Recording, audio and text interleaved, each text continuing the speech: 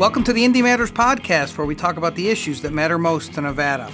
I'm John Ralston, the editor of the Nevada Independent. Today, we'll be chatting with an immigration lawyer who went down to the border last month to meet with a refugee caravan.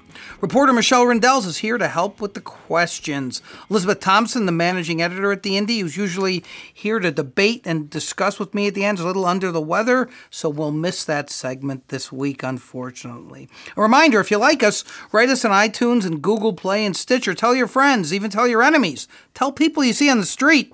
We need the support. Let's get started with my recap of some of the week's headlines from the Nevada Independent. A couple of major cases went before the state Supreme Court this week, and our staff was all over them. Michelle covered a hearing on whether the state should use an untested lethal injection concoction on an inmate who wants to die. This is all about whether the mixture would violate the Eighth Amendment's injunction against cruel and unusual punishment, which, of course, the death penalty itself does not. The other case, which Riley Snyder covered, has to do with State Senate Republican leader Michael Roberson's attempt to ban so-called sanctuary cities in Nevada. There aren't any, of course, and the phrase really has no meaning unless you're a political dog whistler. But the issue for the justices is the same as it usually is for ballot questions. Does the initiative stick to a single subject as required by law? The only subject Roberson and company care about, though, is the 2018 campaign and their ability to drive up the white vote. There were plenty of developments in the most important state race, the one for governor. Besides new ads, and none of them are positive anymore, Michelle covered a forum where 3 out of the 4 major candidates appeared. And Michelle and Jackie Valley covered the unveiling of Chris Giunchigliani's education plan, the last of the 4 major candidates to present one. Not a lot of new ground broken, although the contest between Giunchigliani and Steve Sisolak is growing increasingly nasty, and I can't believe it. Early voting starts 2 weeks from Saturday. Speaking of the campaigns, the Senate race continues to heat up too, as Dean Heller used the president's withdrawal from the Iran deal to pound Jackie Rosen. Rosen has said she thought the deal should be recertified, but she also had come out against it a couple of years ago before modifying her position. I'm not sure how many voters Heller can pull away from a former synagogue president on this issue. He has implied she stands with Iran over Israel, which is as nasty as it gets for a Jew. But every vote could matter in a race the polls show is a dead heat, which means this will not abate until November. Finally, our Daniel Rothberg had the scariest story of the week. He reported on an audit that showed some 80 elementary schools have yet to complete testing for lead in the water. A couple of rural school districts have not even responded to the state that they will take advantage of a grant to test for lead. Oh, and the testing program doesn't cover all the points of possible lead contamination in schools.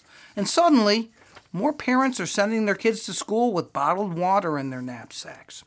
You can read these stories and more on the site, and there's a lot more to check out too, including our Indy blog that has snippets of news you won't see anywhere else, including ads and the governor's race and other contests. That's the NevadaIndependent.com. We'll be back in a moment with an immigration attorney who just returned from the border.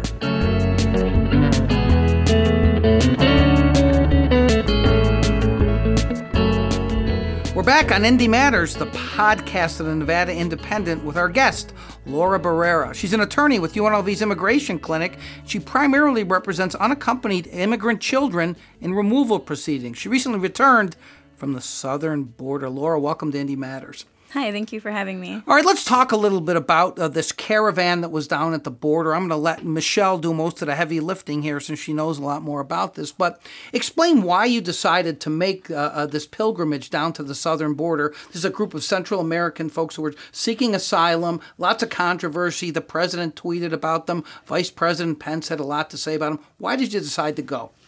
Well, I first heard about it, like many people, probably from the president's tweets. And because I do this work here, I do asylum cases, I knew that I had the skills and experience to help those people. And I knew they would be facing some challenges when they got to the U.S. border. So I just wanted to volunteer my time and help them prepare to present themselves at the border. And how much time did you spend down there? About 4 days. And tell us a little bit about what it was like when you got there, what you saw, what you experienced. Were you able to help at all? I think I was able to help. There were other volunteer attorneys that went down there from other parts of the country. The first thing I noticed when I got there was all the children. really. As you said, I do primarily work with children, but they tend to be mostly teenagers. And when I first, got to the room where the refugees were staying, there were a lot of babies, toddlers, families with little kids. And, it's a little shocking. Even though I do this work, it's still shocking to see all these families that are fleeing persecution. Are most of them fleeing persecution? Because you know how this immigration debate is so inflamed by rhetoric, especially those who want to close down the border, build a wall, think that there's too much illegal immigration, and there's a certain caricature of who's coming over. Describe, if you can, you mentioned these families. Did you talk to any of them? What kind of persecution are they fleeing? Yeah, absolutely, they are fleeing persecution. I do know that people are talking about them as though they're trying to cross the border illegally and charge the border and all of that, and it's just completely untrue. They truly are being persecuted in their home countries. It's not an easy journey to go from the Northern Triangle, like El Salvador, Honduras, to the United States. It's very difficult, and you don't do that unless you really need to. So one thing that was common to most, if not all, the stories is the gang violence. A lot of people are fleeing gang violence. A lot of domestic violence. So yes, these are truly cases of persecution. So one of the things that was interesting to me about the caravan is it seemed like it was an organized effort. There were people putting it together, and they kind of had split into committees, as I understand it, to kind of keep things in order and make sure they had food and shelter and things like that. How common is it really to find that level of organization, and how does that even come about? Well, this particular caravan, it's been organized. It's been happening at least once a year for many years, actually. It's just never gotten this big. But right now, with all the instability in the Northern Triangle and all the gang violence, there's a lot of people that are not safe there and that are looking for protection in the United States. So as I was saying, it's a really difficult journey. For my clients here, I'll hear cases where, girls were raped on the journey, or the people helping them with travel, they pay them, and then at some point they want them to pay more. It can be really dangerous. So I think that's why the benefit of having a group like this, there is safety in numbers. And so I think they were able to avoid a lot of those dangers on the journey. Tell us a little bit about the asylum process. I know you've talked about in some of your tweets credible fear. That's one of the things they have to sort of prove. I mean, what right do they have to come to the border and try to gain entry? Yeah, they do have the right to do that. People have the right to seek asylum. People don't have the right to get asylum, but they have the right to ask for it. And that's what they were doing. They were coming to the border to present themselves at the border and ask for asylum. And that's a legal form of immigration. So the first step usually is what's called a credible fear interview. And in that, what that is an asylum officer, usually over the phone, will talk to individuals while they're still in detention, just to determine if they have if they have a credible fear of persecution, and if it's possible that they will have a strong asylum case. And then if they pass their credible fear interview, they're allowed to proceed along the process to seeking asylum. If they don't pass that, then they will, be deported. Where are we at right now with all these people? I mean, there were hundreds, right, that came as part of the caravan. What's going on with them now? Did any of them pass this step? I know that at least some have already been paroled into the United States, which means they were, detained at the border but then let out on parole to continue on that asylum seeking process. So some have passed credible fear interviews. Others are still waiting. It can take up to a month sometimes to get scheduled for that credible fear interview, and during that time, people remain detained. I understand that you guys were in part bringing them some supplies to help. I mean, what kind of condition were people in, and what were they needing? Well, so the supplies we were asking for were feminine hygiene products, diapers, other kinds of hygiene products. And yeah, that was really amazing. We just called for donations for about 24 hours, and we were able to fill the trunk of the car we took with donations from people, a lot of people here at UNLV and other people in the community. So people were staying in shelters. Food was largely provided already, but I think it was really helpful. As I said, there were a lot of babies, so diapers, baby wipes, all of that was very needed. I'm interested more about the process because I think a lot of people just have no idea what this process is like. And again, there's so much caricaturing that goes on about a lot of this stuff. So during this credible fear interview, what kind of expertise do the people have who are conducting them? And I guess one of the reasons I'm asking is if I'm really smart and I'm a good actor, could I get past them? I've been, MS-13 was doing all kinds of terrible things to my family and I had to flee and I got here and that's why I'm coming. Is that enough? Well, the people doing the interviews are actually asylum officers. So what's their training? Explain a little bit about that. Well, so they're the same people that, like, actually, if you apply for asylum, when it gets, there's often a long wait, but when it's time that you actually have your asylum interview, it's asylum officers that do that. So they're trained by the government to know what the country conditions are like in different regions of the world and, they're very knowledgeable. So I don't think it's likely that someone who's just faking their story would get past that, but I can't say for sure. But do you think that there are people who do that? I'm just wondering. I would guess that there are people who think that they're not going to be able to get into the country legally, who might try to get through in this process. You don't think that happens a lot or not?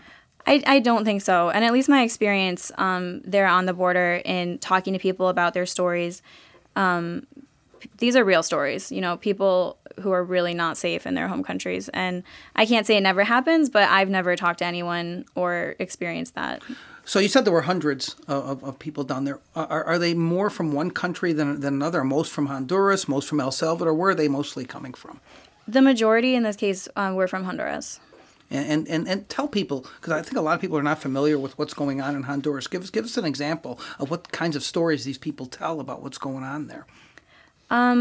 Often, there's all kinds of stories, but usually they involve either the MS-13 gang or the Barrio 18 gang. Honduras has one of the highest murder rates in the world. I think right now it's about 40 per 100,000, whereas in the United States it's 5 per 100,000. So, it is a really dangerous place, but also the gangs really control a lot. They can control whole neighborhoods, and they control who goes in and out of those neighborhoods. They charge a tax to every business in those neighborhoods. Taxi drivers have to pay them. Kids, can't go to school sometimes if they live in an MS-13 territory. They can't, and their school's in 18 territory. They can't do that. They can't go to school sometimes. And so there's a lot of ways in which people run into problems with the gangs. Maybe they're being charged this extortion money at a business and they can't pay it anymore because it keeps going up.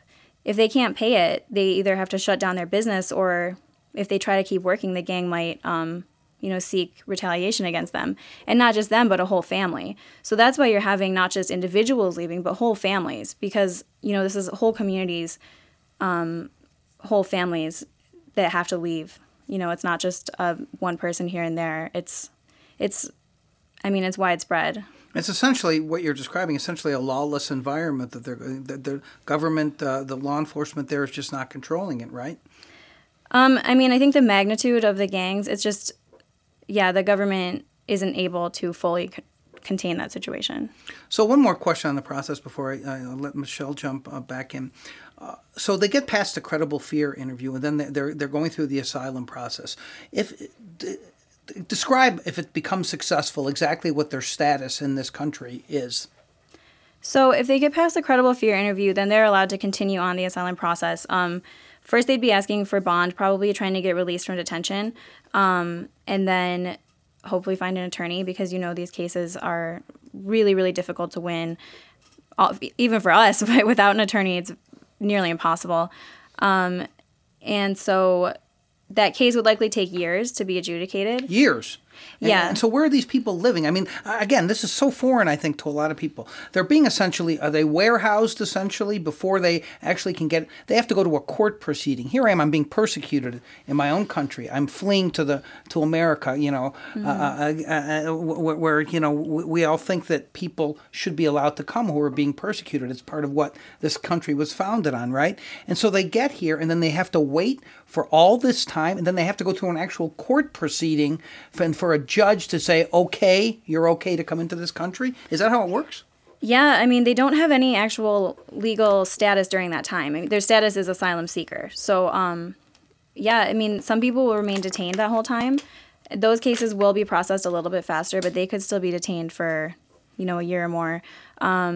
Even the children who come alone, a lot of the kids I work with, they'll first be held in a child detention center and then be let out, hopefully to like a family friend or a family member in the United States who's their sponsor. But they'll have to keep going to court. And because of the backlog, because of all these immigration cases, here in Las Vegas, cases are being scheduled out about a year and a half for asylum cases. In other parts of the country, it's more like 3 to 5 years. So during that time, that person doesn't actually have a legal status, and they're trying to live their life, but it's very much in limbo, knowing that they, after this hearing in however many years, they could be deported. When you say live their life, are there restrictions on their movement? Do they live in kind of a barracks? How does it work? Well, it varies. So if people get released, it's usually because they have a family member or someone who will kind of take responsibility for them and their well-being while they're here.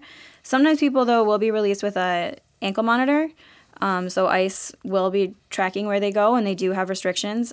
Or sometimes they're on ICE check-ins where every so often, it could be every month or so, they have to report to the ICE office and just show that they're here. They aren't eligible to get work authorization for 6 months after they apply for asylum. So it's a really difficult process. It's not easy. It's not a loophole by any means. Yeah, it sounds like it. You talked about it being almost impossible to win these cases. Tell us what you have to prove.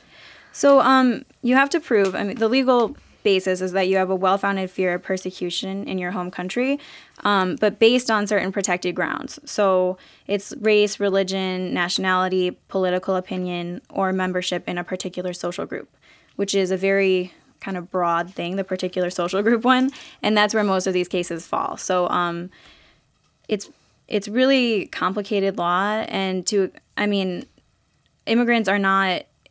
They can have an attorney in immigration proceedings, but one will not be provided for them. So a lot of people are navigating that completely on their own.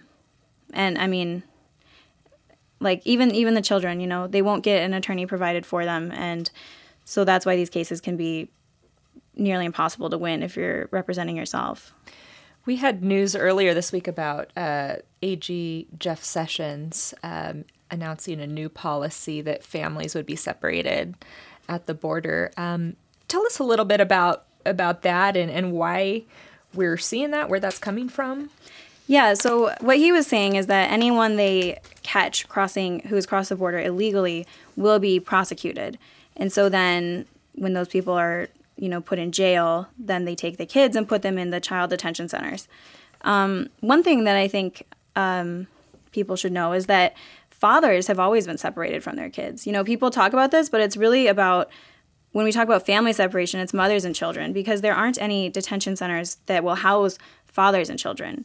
So as it is now, even people who present themselves at the border and ask for asylum, if they want to detain that father, they will separate them. It's always been that way. And Why? There aren't any facilities where they will house fathers and children together. The family detention centers are for mothers and children. This caravan that came up, did they come up knowing that when they arrived, they might be separated from their children? And is that going to happen to these people? I know that they were able to talk with attorneys and different people who are knowledgeable about the system, like at different points on the journey. So they did have some of that knowledge, and I think they tried to prepare for that, but I'm sure it's really hard to prepare yourself for actually doing that. I witnessed a couple of families kind of saying goodbye to each other because they know at least that the dads will be separated. And honestly, it was painful to even watch. I can't imagine what that experience is like, knowing, it could be months or years even before they're going to see each other again. The Attorney General, Jeff Sessions, said that it seems like he's framing it sort of as a deterrent. Like he thinks if you separate the families and impose, I guess, this huge emotional trauma on people, they're not going to even make that journey. Is there anything to show us that that's a successful I don't believe strategy? that at all. Like I was saying, it's not an easy journey, and asylum is not a loophole. And as we were just talking about, it's even once you get released from detention and you're allowed to continue with that process, it's a really difficult process. So people are coming here because they aren't safe where they are. They're still going to come. It's just, I mean, I don't think it's going to deter anyone. This all comes as TPS for Honduras got formally canceled, right? I mean, it's done, and people are going to have to start returning home. Explain what that is, Michelle, in case people listening don't know what it is. TPS is temporary protected status, and so this is 10 countries right now that are conditions are bad or have been bad. In Honduras' case, it was because Hurricane Mitch 20 years ago. And recently, DHS, Department of Homeland Security, determined that those conditions that prompted the original designation are no longer there, and thus there's some 57,000 Hondurans that are in the U.S. that have legal status and can get work permits. So they're legal right now, will either just totally lose legal status or be, at risk of deportation back home. What did you learn? I'm sure you talked to a lot of Hondurans there at the border. What do you make of the underlying decision to take the status away from Honduras? Well, I mean, we know that so a lot of people say, it's temporary protected status, right? It's supposed to be temporary, but like you said, TPS has been designated for Honduras since 1999. So it really hasn't been temporary, and every president since 1999 has renewed that designation. So this is definitely a change by this administration, making a point, like they didn't need to do this. And also there's also about 50,000 U.S. citizen children of TPS holders from Honduras. And I think, this administration has shown that they don't care about those. They don't care about these immigrant families, It's not about undocumented immigrants or illegal immigration in this case. It's just about this anti-immigrant agenda that the administration is showing overall. Kirstjen Nielsen, I think, did an interview with NPR maybe yesterday or today, said something that, like, we're just following the law. The law says that, it's temporary, and when the conditions are gone, Secretary of Homeland Security you're referring to. Yeah. How much discretion really do they have, though? I mean, are they bound to abide by a very strict set of They absolutely have discretion. Like I was saying, I think the TPS designation for Honduras has been reviewed 14 times since it was first declared, and nobody else has made that decision to cancel it. And, we've seen it in recent months canceled for Haiti, El Salvador, Nicaragua, Nepal. They're not required to do this. I guess what I'm wondering, and you mentioned this, the first word is temporary. Maybe this is something that shouldn't exist in the way that it is. It shouldn't have to be renewed. Why would the status be temporary? Why not say, listen, if you're whether it's hurricane or some other reason that you're coming into this country, if you can pass all of whatever the vetting is, why would it be temporary? Exactly. And the thing is, if people want to talk about whether temporary protected status should exist, that's a different conversation that people can have. But this is real people who've been living in the United States for at least 20 years. They have families here. They own businesses. They pay taxes. You can't have committed any kind of serious crime and have TPS. So, these are the kind of people that we want here and that are part of our communities.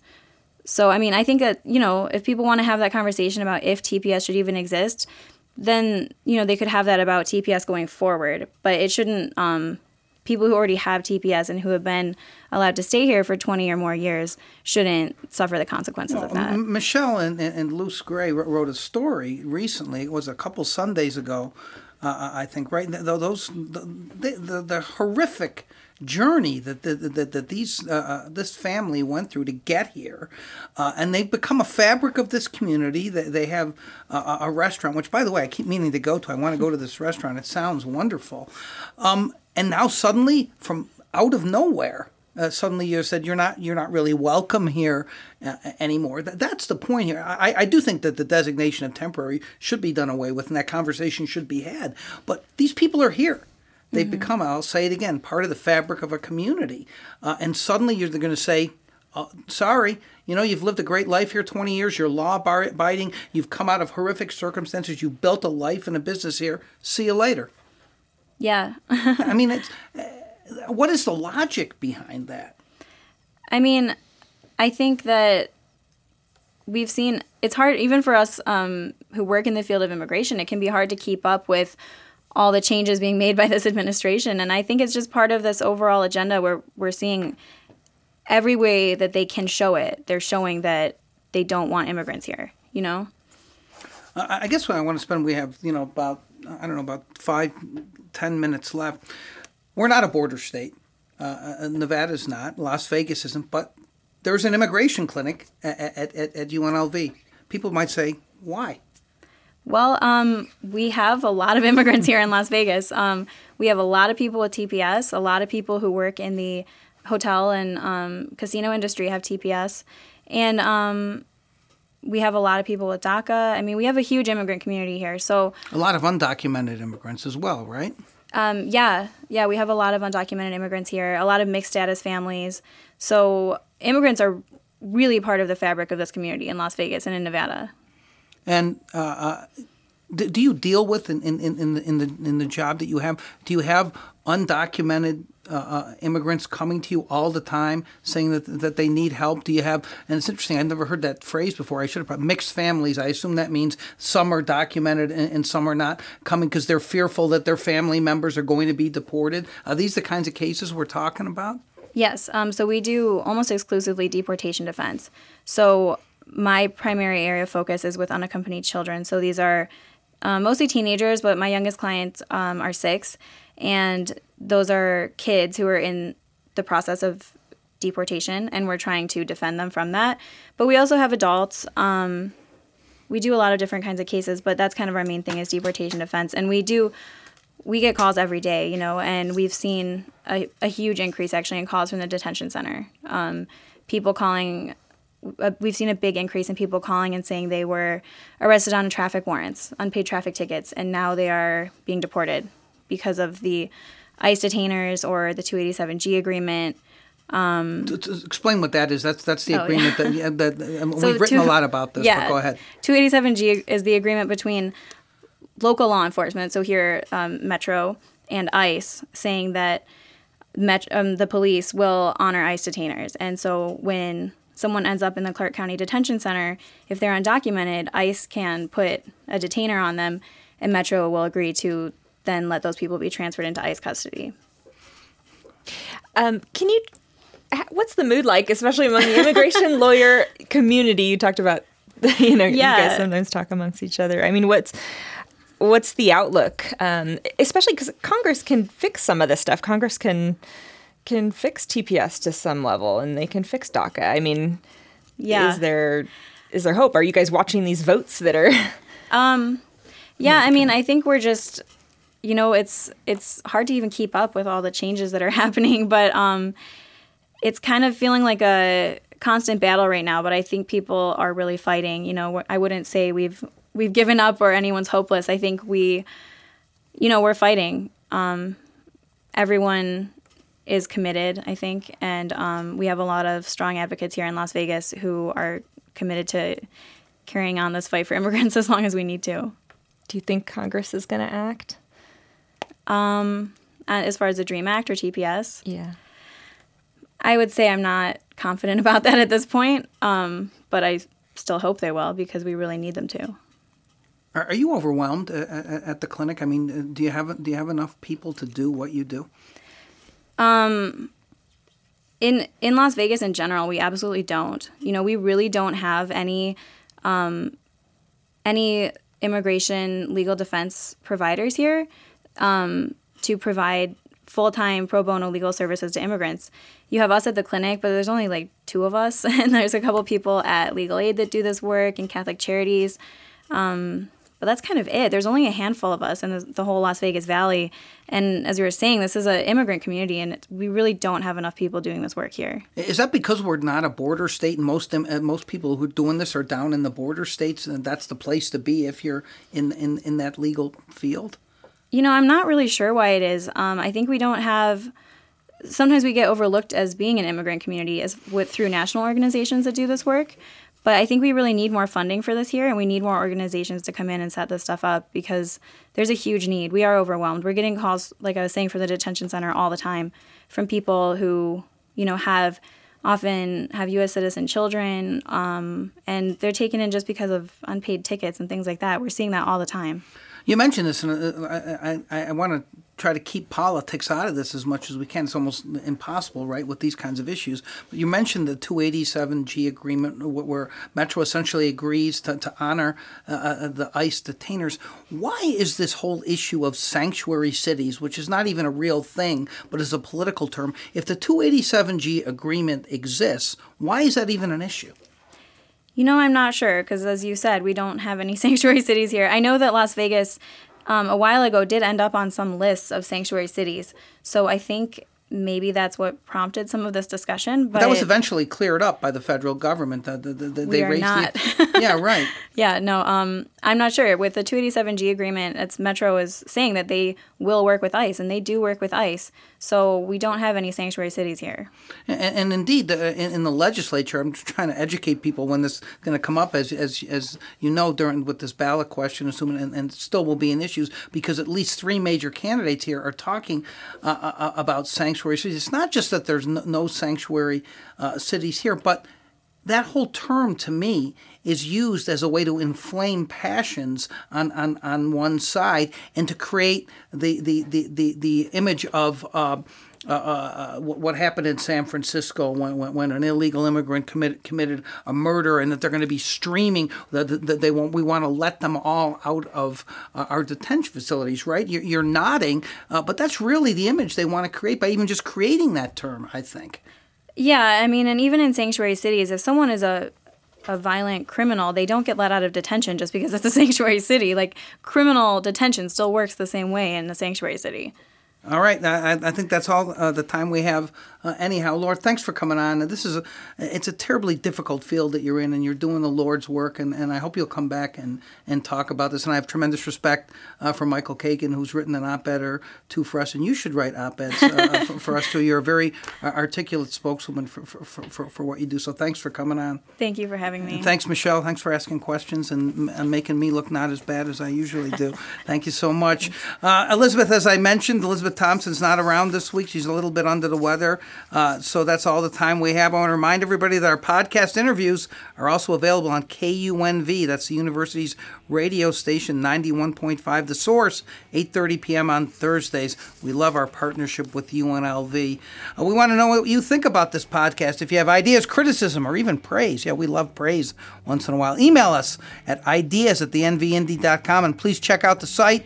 If you haven't already, we're the place to be for politics, public policy, and campaigns, the NevadaIndependent.com. Also, you can rate us on iTunes and subscribe. You can also find us on Google Play and Stitcher. Yes, I figured out a way to get us on Stitcher. The old guy is not as much of a techno-moron as everybody thought. Thanks again to Laura Barrera for coming on the podcast. And I want to thank our wonderful hosts, as always, at KUNV on the campus of UNLV. And as always, many thanks to Joey Lovato. He's our fantastic producer who makes us all sound podcast smooth. Oh, is Michelle podcast smooth? Yes, she is. Anyone is podcast smooth compared to me, though. I'm John Ralston. Thanks for listening to Indy Matters. We'll talk to you next week.